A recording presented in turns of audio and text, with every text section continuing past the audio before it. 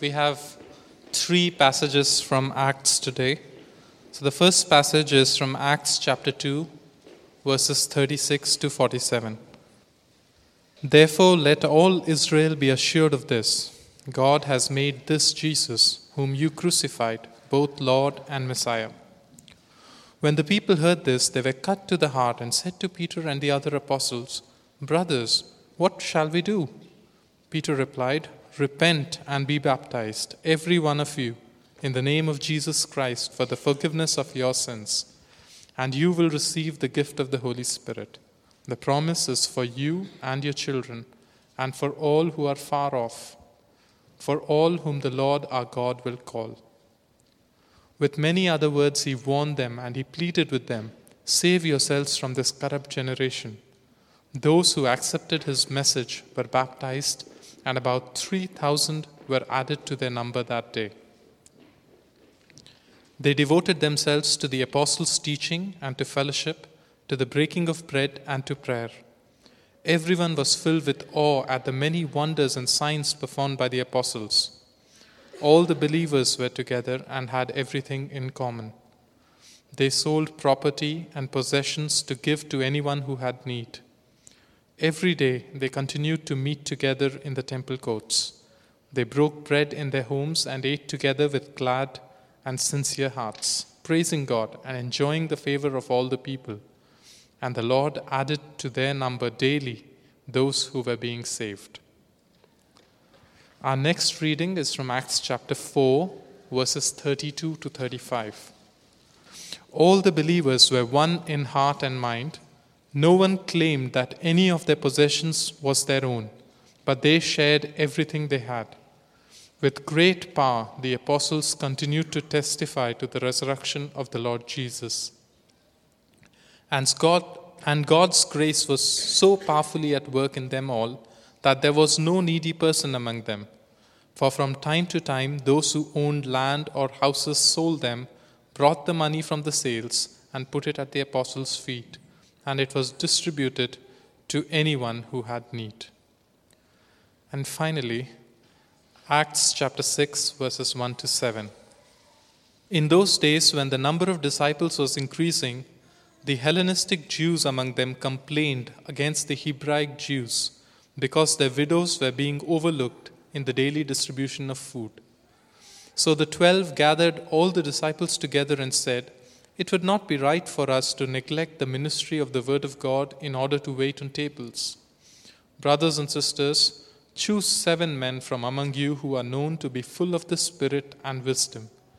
We will turn this responsibility over to them and will give our attention to prayer and the ministry of the word."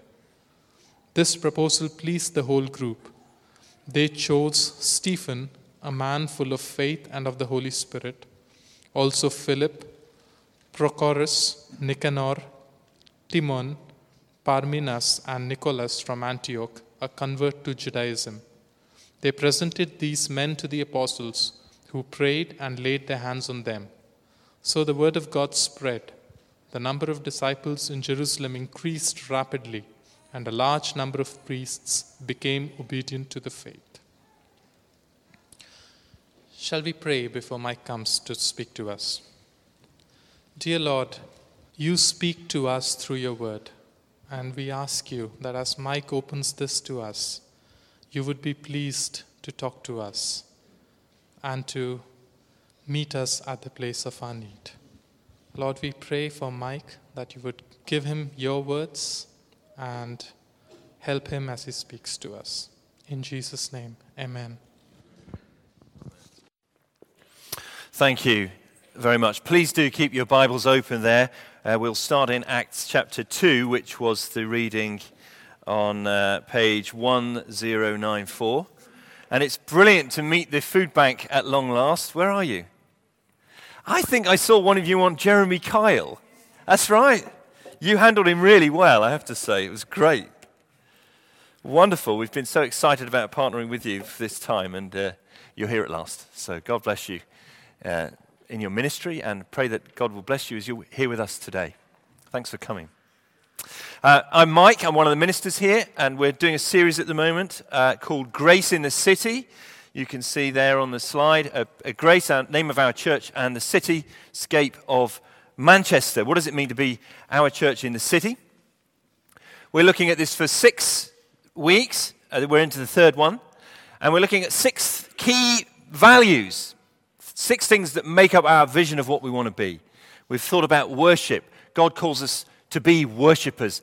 The whole point of life is to worship God. That means to serve him, to adore him, to praise him. And we thought about that and how we can be true worshippers that God is seeking. We then thought about the gospel, the good news, the great news report about Jesus Christ.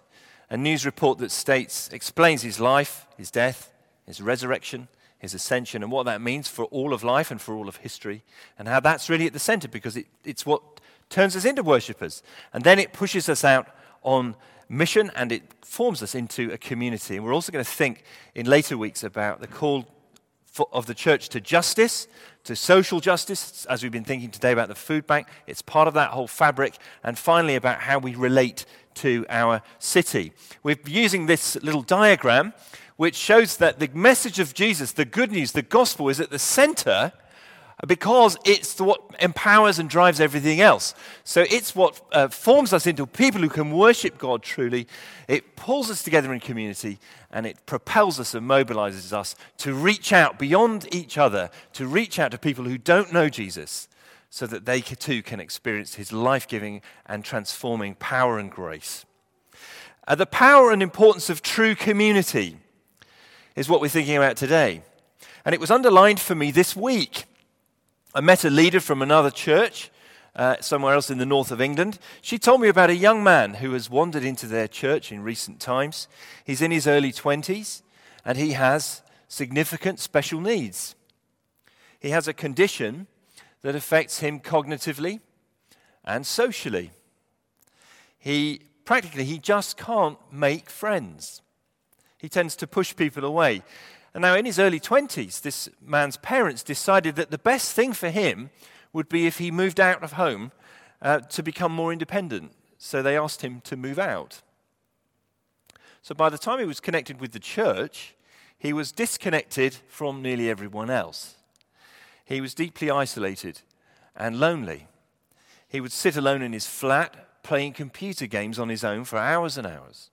He would reach out to people, but always end up pushing them away and not really understand why.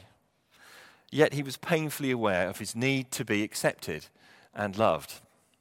And the first thing he found when he went to their church was a true home. And then he found Jesus Christ. And now some young men from that church are inviting him into a room in a shared house so that he doesn't have to live alone. Community. It's about far more than just friendship. Community is far richer than spending time with people like you or even family. Community can achieve so much more than individuals can on their own. And community is a shop window displaying the good news of Jesus Christ. Community is a living demonstration of what the gospel means. These are all reasons why we are so passionate about community here at Grace Church. And I want to remind you of it and call us again to it today. This is especially important, I think, in Manchester, this most wonderfully community-minded of cities. To announce the gospel here and to fail to demonstrate its reality with authentic community and real relationships is a bit like trying to sell a product and then actually not show it to anyone. But how is it that the gospel produces community? We've thought in the past about the nature of our God. He's a trinity of persons, Father, Son, and Holy Spirit. God himself is his own community. So we as his people are being drawn into sharing and enjoying his life. So when God calls human beings, he always forms them into a people. And those who've been formed like that always reflect the nature of the God who called them. They themselves are a community. The good news restores us to being the kind of people we were meant to be. It restores us to true humanity, and that binds us together. It tears down all the dividing walls that separate people, walls of ethnic distinctions, walls of social class, walls of educational background, walls of economic profile. All those things, instead of basing your existence on that, you start to base your life on knowing Jesus Christ and becoming a lover of God. And that then always means becoming a lover of other people. The gospel calls us to belong to God.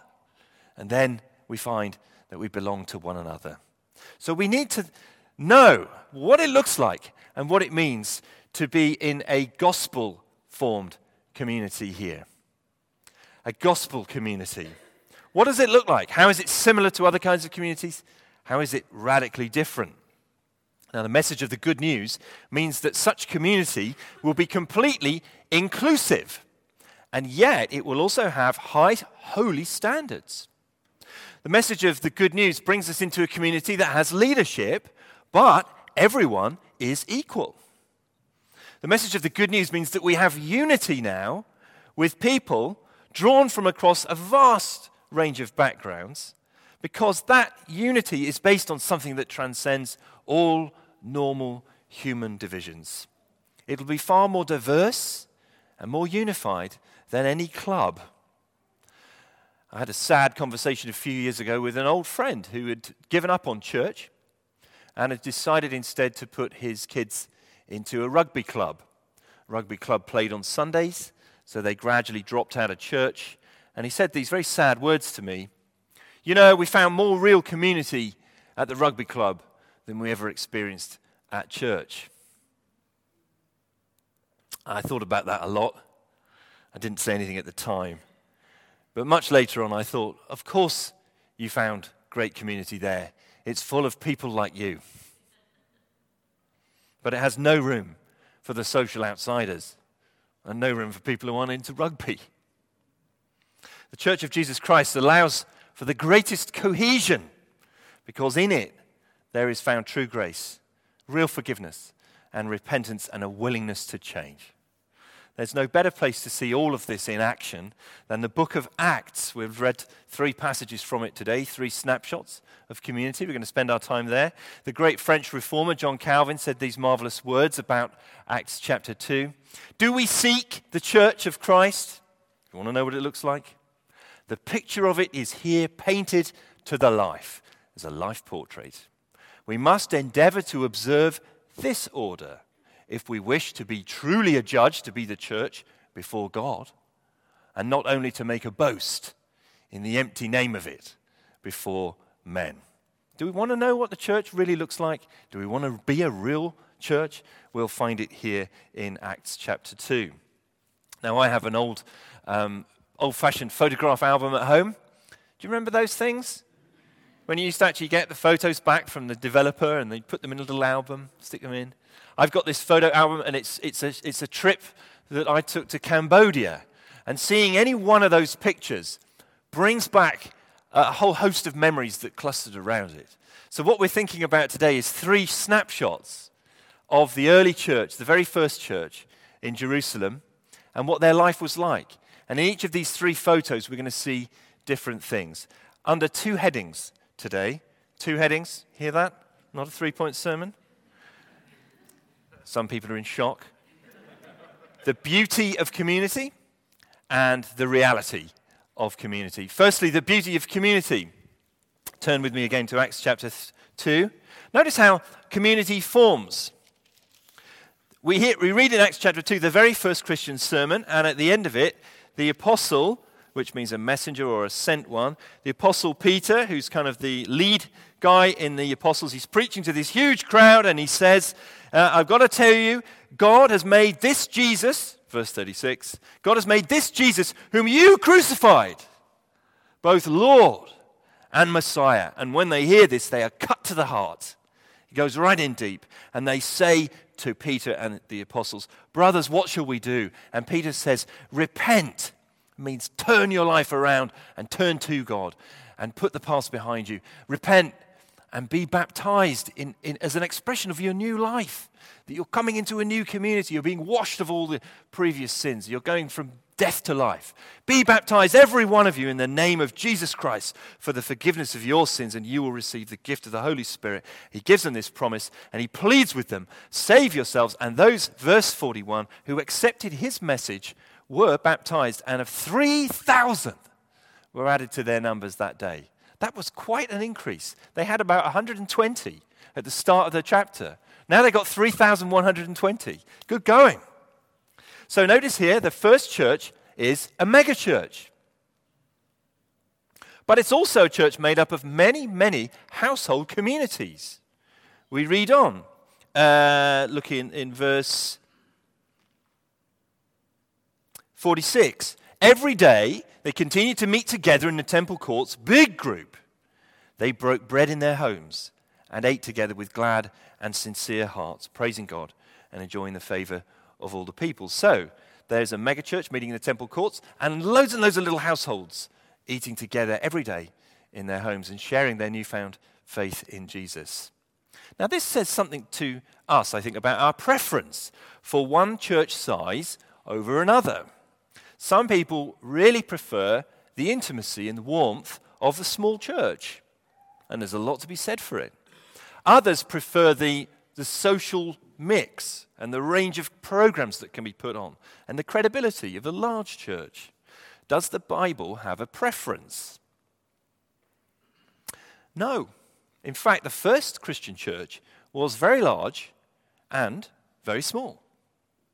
A huge gathering of people, but many, many small cells making it up in households. So some people believe that when it comes to church, small is beautiful, and others believe that big is beautiful.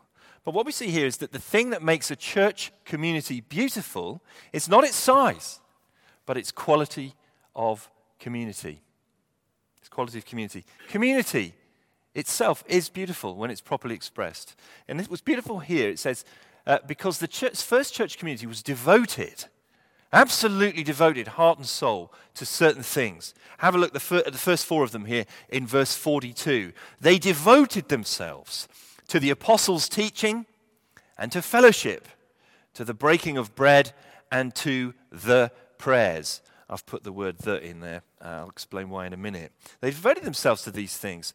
Apostles' teaching, fellowship, breaking of bread and prayers. These four things are the staple diet of the early Christian church. They're the essentials. Without them, the church is weak and sickly. But with them, you have a diet that will make you vigorous and healthy. What are they? The apostles' teaching. The first church was not focused on mystical experiences. It was a learning church. It was a studying church. They listened hard to the apostles' teaching. They thought about it. And they devoted themselves to understand it and apply it. So what is this teaching? We have it recorded for us here in the New Testament. The apostles taught about Jesus Christ, his life and his words and his deeds. And then they applied it to what that meant for the whole of our existence. We have it here in this New Testament, and as we open the New Testament and read this teaching, which has been recorded for us, we find that the apostles' teaching is full of the Old Testament. It's full of it. Echoes and quotes and allusions. So the apostles' teaching includes the whole of the Old Testament, the 39 books that the Jews revered as their Bible in the Hebrew language for the most part. So true church community has a passionate emphasis on learning and applying the Bible, of being people who are in the Word together. They devoted themselves to the apostles' teaching and then to fellowship. Now this word means a close, intimate sharing, that kind of relationship. It's sometimes a word that's used of marriage in the Bible, fellowship with one another. In our culture, it's associated with friendship. But in the model church, the first church there, it wasn't limited just to people who were like me, which is often what friendship is about. It's a close relationship of sharing with everyone who loves Jesus. It's unpacked there in verse 44. All the believers were together, and they had everything in common. That's what fellowship looks like. It's a deep sharing of who you are and of what you've got. It's challenging. This is why we expect Grace Church members and friends to spend time together, share their lives. Not to have high fences surrounding the home and high fences all around your diary, but to be together and to have all things in common. Thirdly, they were devoted to the breaking of bread. Now this means eating a meal together. You see it unpacked there in verse 46. Every day they continued to meet together in the temple courts, and they broke bread in their homes and ate together with glad and sincere hearts. Now, why is sharing a meal so important? Why is sharing a meal so important? Because there is nothing like it to deepen relationships. If a church meets together on Sunday, sings some songs, hears a sermon, says some prayers, then goes home and doesn't meet again until the following Sunday, that can only take a church community so far. Its life is impoverished. But if we commit to meeting together over food during the working week, things start to look very different. Now you find that Christianity is not just for Sunday, but for the whole of life. Now you find that the bonds between us are strengthened and rich, like strong tendons and muscles holding the skeleton together. If you've shared food with somebody, it's much harder to keep nursing a grudge against them. It gives a certain reality and depth and richness to our relationships. So this is why on our Sunday time together we have meals. We try and bracket our time with meals. We start with a light breakfast and we have lunch usually organized at lunchtime. We want to take these opportunities to deepen and enrich our community. This is why those of you who've been around a while will know this mantra: we always eat together. We always eat together because there's a direct link between breaking bread and experiencing real community. Take away the breaking of bread, and we will all be the poorer. Now, I know that our constant emphasis on lunches, eating together in life groups, bringing and sharing food, adds a certain dynamic that's quite inconvenient, especially for those of us who are from Western individualistic cultures. So please understand the significance of what we do when we eat together as a church. We are building the community life of Jesus' church. Now, we're not legalistic about this. No one's keeping account of how many calories you eat at Grace Church. Although in some of our cases, we've started to do that. You're free, but we hope that you'll use your freedom to be devoted to the breaking of bread. Fourthly, they were devoted to the prayers. Now, all prayer is important, isn't it? But this is talking about prayer together. In the original language, it has the word the prayers. And that means this is the formal meeting of the church where people pray, as we've had our friends have already prayed. A number of people have prayed together today, and we all joined with them. That's the prayers. A true church community must be a praying church. It's a high privilege to speak to the Father together. Jesus commands us to pray, and nothing of any spiritual depth will happen without prayer. And of course, you can't be devoted to the prayers if you're not here, if you're not regularly at gathered worship. So let me ask, is Sunday morning at church an option, or is it essential in your diary? Is it easily dislodged by weekends away, leisure activities, and other life choices? If it is, then what does that say about your devotion to God's people? You know, you can be a church member, you can be a person that knows their Bible very well, and not really be committed to community at all. How often do you miss Sunday? And who's the loser? There are 4 aspects of the model church. They were devoted to those things. Now, there's a 5th thing here. It's not clearly stated, but it is everywhere. They were devoted to sharing Jesus. Look with me at verse 47. Praising God and enjoying the favor of all the people, and the Lord added to their number daily those who were being saved. Every day, people were being saved. They were coming in, hearing the message, and responding in faith and joining the community. It must mean that these early Christians were speaking often about Jesus, about what he'd done for them, about what he meant to them. It wasn't just that the experts spoke, the preachers, the ones with the microphone. It was that everyone did. Those early Christians are very interesting. They spent a lot of time together, didn't they? And yet, non-Christian people were joining their number every single day. Fascinating. You might think that if Christians are spending a lot of time together, they're being exclusive and they won't have time for non-believing people. Surely they're in a religious ghetto. But it's not the case here. The opposite is true. It's as if the more time they spend with each other in deep community, the more people get saved. How can that be the case? It must be that this Christian community was open. It was on display. It was open to view. It wasn't airtight. It wasn't a ghetto.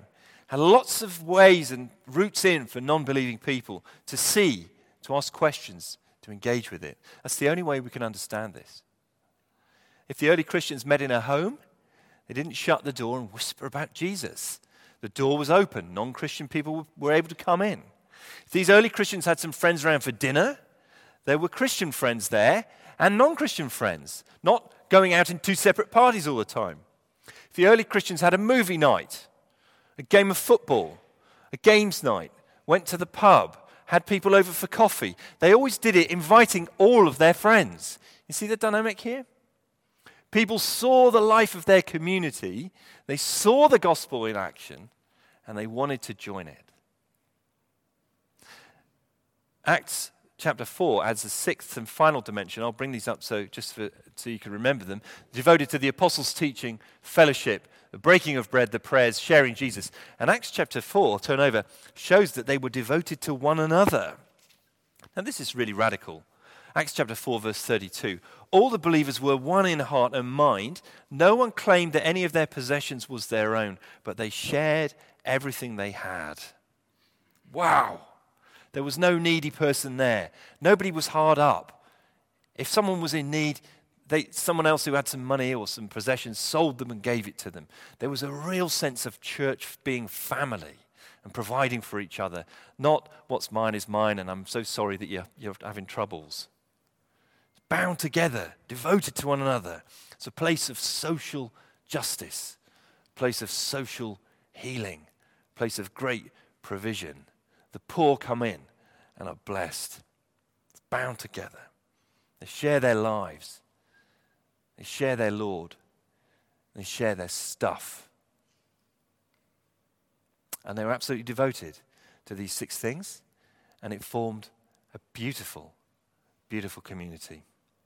The church was dynamic. It grew every day, it says. And God was present with them. Everybody knew him. Now, do you want to be part of a church like that? Do you? Do you want to be part of a church like that? A vibrant church, growing, dynamic, place of real community. Church that sees people come to faith in Jesus, be baptized, see their lives changed. I know many of you do. And that's why we need to make sure we're devoted to the right things. As life gets busier with every passing year, the important things get crowded out by the tyranny of the urgent or the tyranny of the distracting. So let us commit this morning, Grace Church, members and friends, let us commit to be devoted to Christ's church, to these six things. But there's something else here. There's another challenge to this kind of community that we need to be honest about. As you go on in the Christian life, you experience more disappointment. People let you down. Maybe churches have let you down. Maybe this church has let you down. It's easy to get cynical, get jaded, get tired of it, get disillusioned. Some people reach the point where they say, you know what, church has failed me. I'm done with church. And when you hear about their experiences, you can't help but be sympathetic. But does it have to be like that? Acts is realistic. Having shown us this ideal model church, it then shows us the challenge of community. Turn with me to Acts chapter 6, our last passage. as we think about the challenge of being in community in the real world. Acts chapter 6. In those days, when the number of disciples was increasing, so it's growing, the Hellenistic Jews among them complained against the Hebraic Jews because their widows were being overlooked in the daily distribution of food. You see, it's a new kind of community. Yeah, it's beautiful, but it's not heaven on earth. It has real problems and real tensions. So we see here that church growth brings problems and tensions as well as opportunities. After all of the buzz and all the glory days of chapter 2, what do we expect would happen? The writer Luke here tells us the story as it is. As soon as the church starts to motor, it hits some very choppy waters, and it's a perfect storm that blows up that almost threatens to capsize it. One writer called John Stott has said that Acts chapter 3 to 6 is Satan's counterattack. Satan is not very happy about the church, so he goes after it. In the first case, the Jewish authorities try to coerce the church. In the second case, a lying couple try to corrupt the church. And here in the third case, squabbling widows distract the church. Acts chapter 6, just as they're increasing in number, just as things are going well, problems come. Growth brings problems as well as opportunities. We should expect it. Now, what kind of problem is this? Practically, it's that there are different kinds of ethnic and cultural groups in the church, and they're sharing a meal. Every day they have food distributed, and we know there's a lot of them. Some of them are Hellenists, which means they're Greek-speaking, that's their first language, and they're more at home in the Greek culture. But the others are called Hebraic, which means their first language is Hebrew, and they're more at home in the Hebrew Jewish culture. All of them are together in the same church. But bringing them together, that is a social challenge. You're talking about people who are massively divided. It would be like bringing together Protestants and Catholics in Northern Ireland in a church. And praise God, there are churches like this. People who have very, very different backgrounds, very, very different ways of doing things, even different ways of eating, and different ways of expressing themselves. Does this sound familiar? Northerners and Southerners in the same church. Whoa. Asians and Europeans and Africans all in the same church. Whoa. Isn't that exciting? Doesn't it bring challenges? Especially with food, for some reason. Here's how the problem pans out. The Hellenists, the Greek-speaking ones, they notice that their widows are being overlooked in the distribution of food. And so they start to moan. They start to complain. They start to grumble. The word means muttering in a low tone of voice. Have you said the food over there? I didn't get Eddie. Talk to them. It's grumbling. Same word for grumbling that's used of the Israelites complaining in the wilderness. You know what it's like when we were back in Egypt? We had loads of food there. Melons, garlic, cucumbers, leeks, and the meat. Oh, Egyptian barbecue. Can't we go back? It's potentially explosive. We know the power of food, don't we? Been thinking about the food bank today. Compassion. There's nothing more emotive than people, women and children, going without food. These are the widows. They haven't got any food. Some of them haven't eaten for 3 days. And those ones are being overlooked in the church. Oh, I see. The Greek-speaking ones haven't got any food. Again. You know, body language. It looks a lot like institutional racism. Now, this is potentially disastrous for the young church, isn't it? It could rip the heart out of it. So what do the church leaders do? What do you expect church leaders to do? Well, they'll go and pray about it. Maybe they'll prepare a course of Bible studies and teach about sharing. Maybe they'll go off for a day. Or maybe they'll come and preach a strong sermon against grumbling. Hit them hard. Actually, they don't do any of those things. Look at what they do. Chapter 6, verse 2. So the 12, these are the apostles, gathered all the disciples together and said, It would not be right for us to neglect the ministry of the Word of God in order to wait on tables. Brothers and sisters, choose 7 men from among you who are known to be full of the Spirit and wisdom. We will turn this responsibility over to them and will give our attention to prayer and the ministry of the Word. This proposal pleased the whole group, so they choose these guys. They present them to the apostles, they pray, they lay their hands on them, they commit the work to them, and they hand on the responsibility. Now that's very interesting. They basically created a management solution. I'm not saying they didn't pray about it, but they did something. And what they did was to empower others in the church to take more responsibility. They shared the work, and this is a lot of work, isn't it? Trying to organize food rotas daily for hundreds of people, some of whom are in great need. All the distribution of that. This is leadership. This isn't some kind of second-tier thing. We'll do the really important stuff with the Bibles. You go and wait on the tables. No, this is a significant thing that could destroy the church. But instead of trying to control it all themselves, these leaders give power away. They give responsibility away. They give authority away to these 7 men who have to be really high caliber. They have to be full of the Holy Spirit. They have to be very wise. In fact, the life and the unity of the church is in their hands. And the apostles hand it on to them. Say, guys, over to you. We can't do this, and nor should we. We've all got different roles in the church. Now, what can we take from this very interesting window, this third snapshot in the photograph album? I think we can expect that a growing church will have problems. That is a tremendously encouraging thought to me. And it should be to you too. We should have problems. We need to see this because the minute we start spending quality time together as a community, what's going to happen? Sinners rubbing together and causing all the sparks of conflicting relationships, which can blaze into a fire if we're not careful. So if we are experiencing some problems at Grace Church, it's natural and normal. It's not a sign that it's all going pear-shaped. The writer Ray Evans, who spoke here a year or two back, has talked a lot about different dynamics in different sized churches. He talks about lines of communication.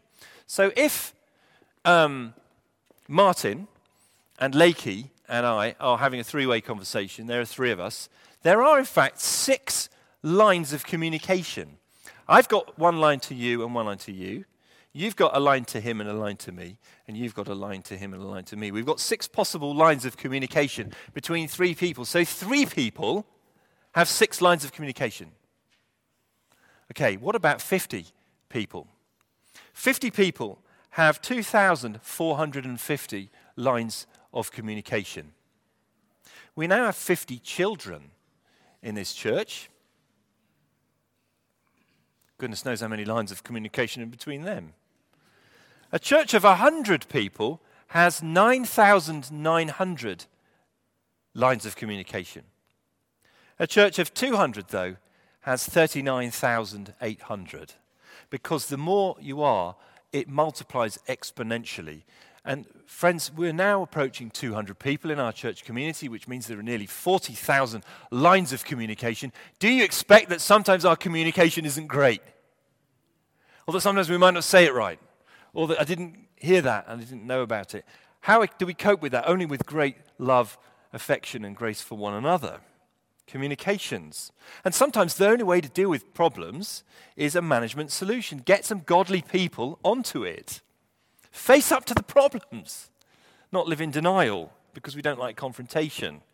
Not hide from the problems and cover them up. Not pretend that everything's all right, but face them graciously and find an effective solution together and move on together.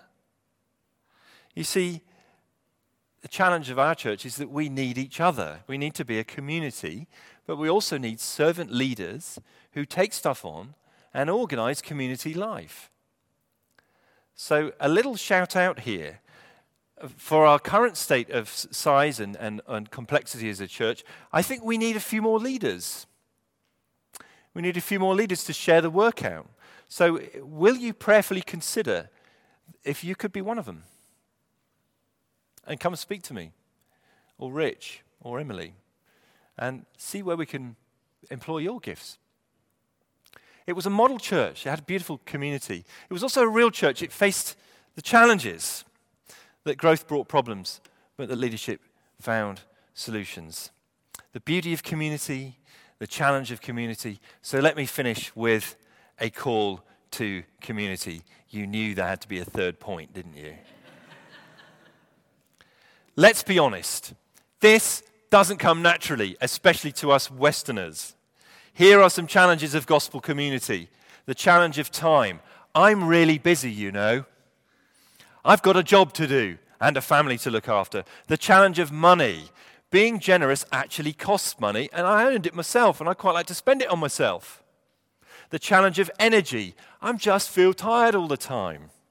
The challenge of inconvenience. Wouldn't it be easy if we just had a Bible study for adults and there were no kids and no food and we just met for an hour and a half and did the Bible study and went home? Yeah, it would be easier.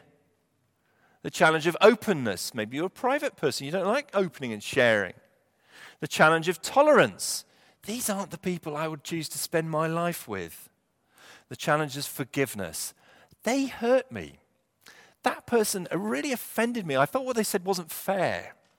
The challenge of hospitality. You know, I spent all this time making my home lovely, and the church group came around, and now half of my teaspoons have gone, and my best plates got chipped. I went upstairs once. We had a community group in our house. It grew to 35 adults and 12 children. I'm an introvert. Praise God. Thank you. I'm an introvert. I went upstairs to the loo just to get a bit of a breather. And I found a child not related to me who had gone to the toilet, number twos, and missed a seat. I was trying to clean it off the carpet. So I just went, I'll go and get your parents. Just went back downstairs to the community. It's so inconvenient. The challenge of self. Oh, I've got to deny myself I'm going to be involved in this. And the challenge of challenge. People tell me things I don't want to hear. It turns out I'm not perfect. Sometimes I have to say sorry. You're right. Wow. There's some challenges, aren't there? So is it worth it? Is it worth it to be committed to community? The Bible stubbornly insists that it is. From start to finish, God is building community. The whole Bible is about God creating a people for himself and calling them to be his very own. In the New Testament, whenever the gospel comes, people respond. They are formed into community. It draws them together. They belong to one another. And there's a little word in the Greek language in the New Testament that's just one little word. The word is allelon. Allelon. And this word is translated in English, one another. One another. And so, because I'm a bit of a nerd, I did a word study on this yesterday. And I found that allelon appears 94 times in the New Testament. Here are just a few of them. Jesus said, "If I then, your Lord and teacher, have washed your feet, you ought to wash one another's feet." He said, "I give you a new commandment, to love one another. Just as I have loved you, you also are to love one another. Everyone will know that by this that you are my disciples, if you have love for one another." Paul says to the Romans, "We who are many are one body in Christ, and individually we are members who belong to one another. Be devoted to one another with mutual love, showing eagerness to honor each other. Live in harmony with one another. Don't be haughty, but associate with the lowly. Therefore, we must not pass judgment on one another, but rather determine never to place an obstacle or a trap before a brother or sister. So then, let us pursue what makes for peace and for building up one another. Receive one another then, just as Christ Jesus received you for the glory of God. But I myself am fully convinced about you, brothers and sisters. You yourselves are full of goodness, filled with all knowledge, able to instruct one another. Corinthians, my brothers and sisters, when you come together to eat, wait for one another. Galatians, you were called to freedom, brothers and sisters. Only don't use your freedom as an opportunity to indulge your flesh, but through love, serve one another. Let us not become conceited, provoking one another, being jealous of one another. Carry one another's burdens, and in this way you will fulfill the law of Christ. Therefore, having laid aside falsehood, each of you speak the truth to his neighbor, for we are members of one another. Ephesians, be kind to one another, compassionate, forgiving one another, just as God in Christ also forgave you. Submit to one another out of reverence for Christ. Be moved to treat one another as more important than yourself. Don't lie to one another. You've put off the old self. Bear with one another. Forgive one another. May the Lord cause you to increase and abound in love for one another and for all. Encourage one another. Build each other up. Always pursue what is good for one another. And finally, this is the gospel message that you have heard from the beginning, that we should love one another. It does a lot with one little word. Do you get the memo? We belong to one another.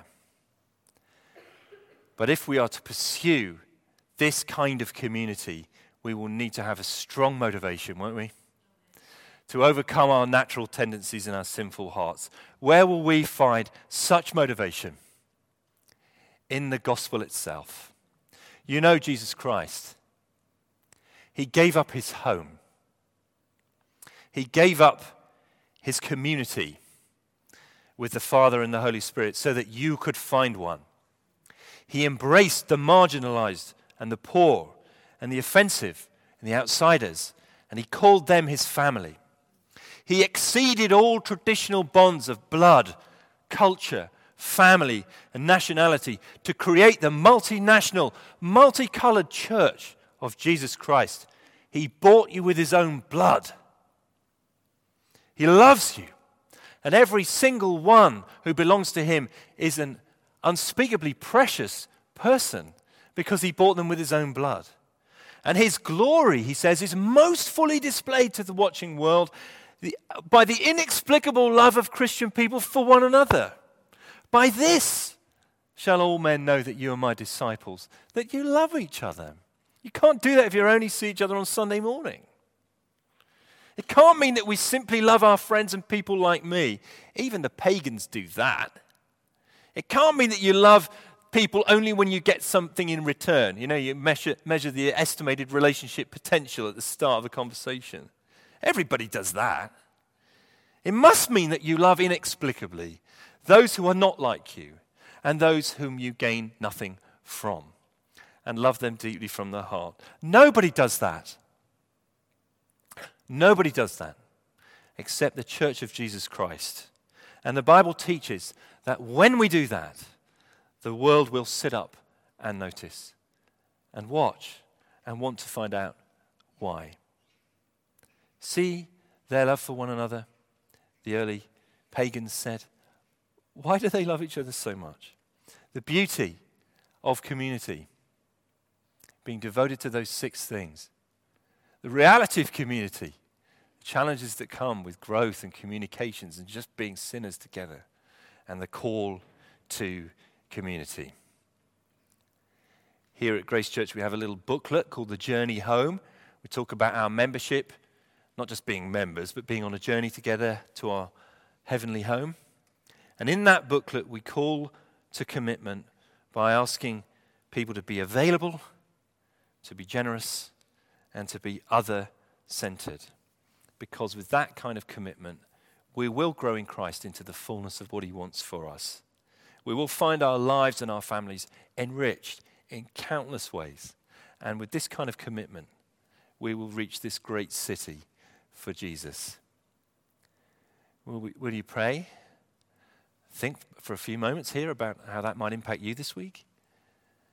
And then I'll pray for us all. Thank you.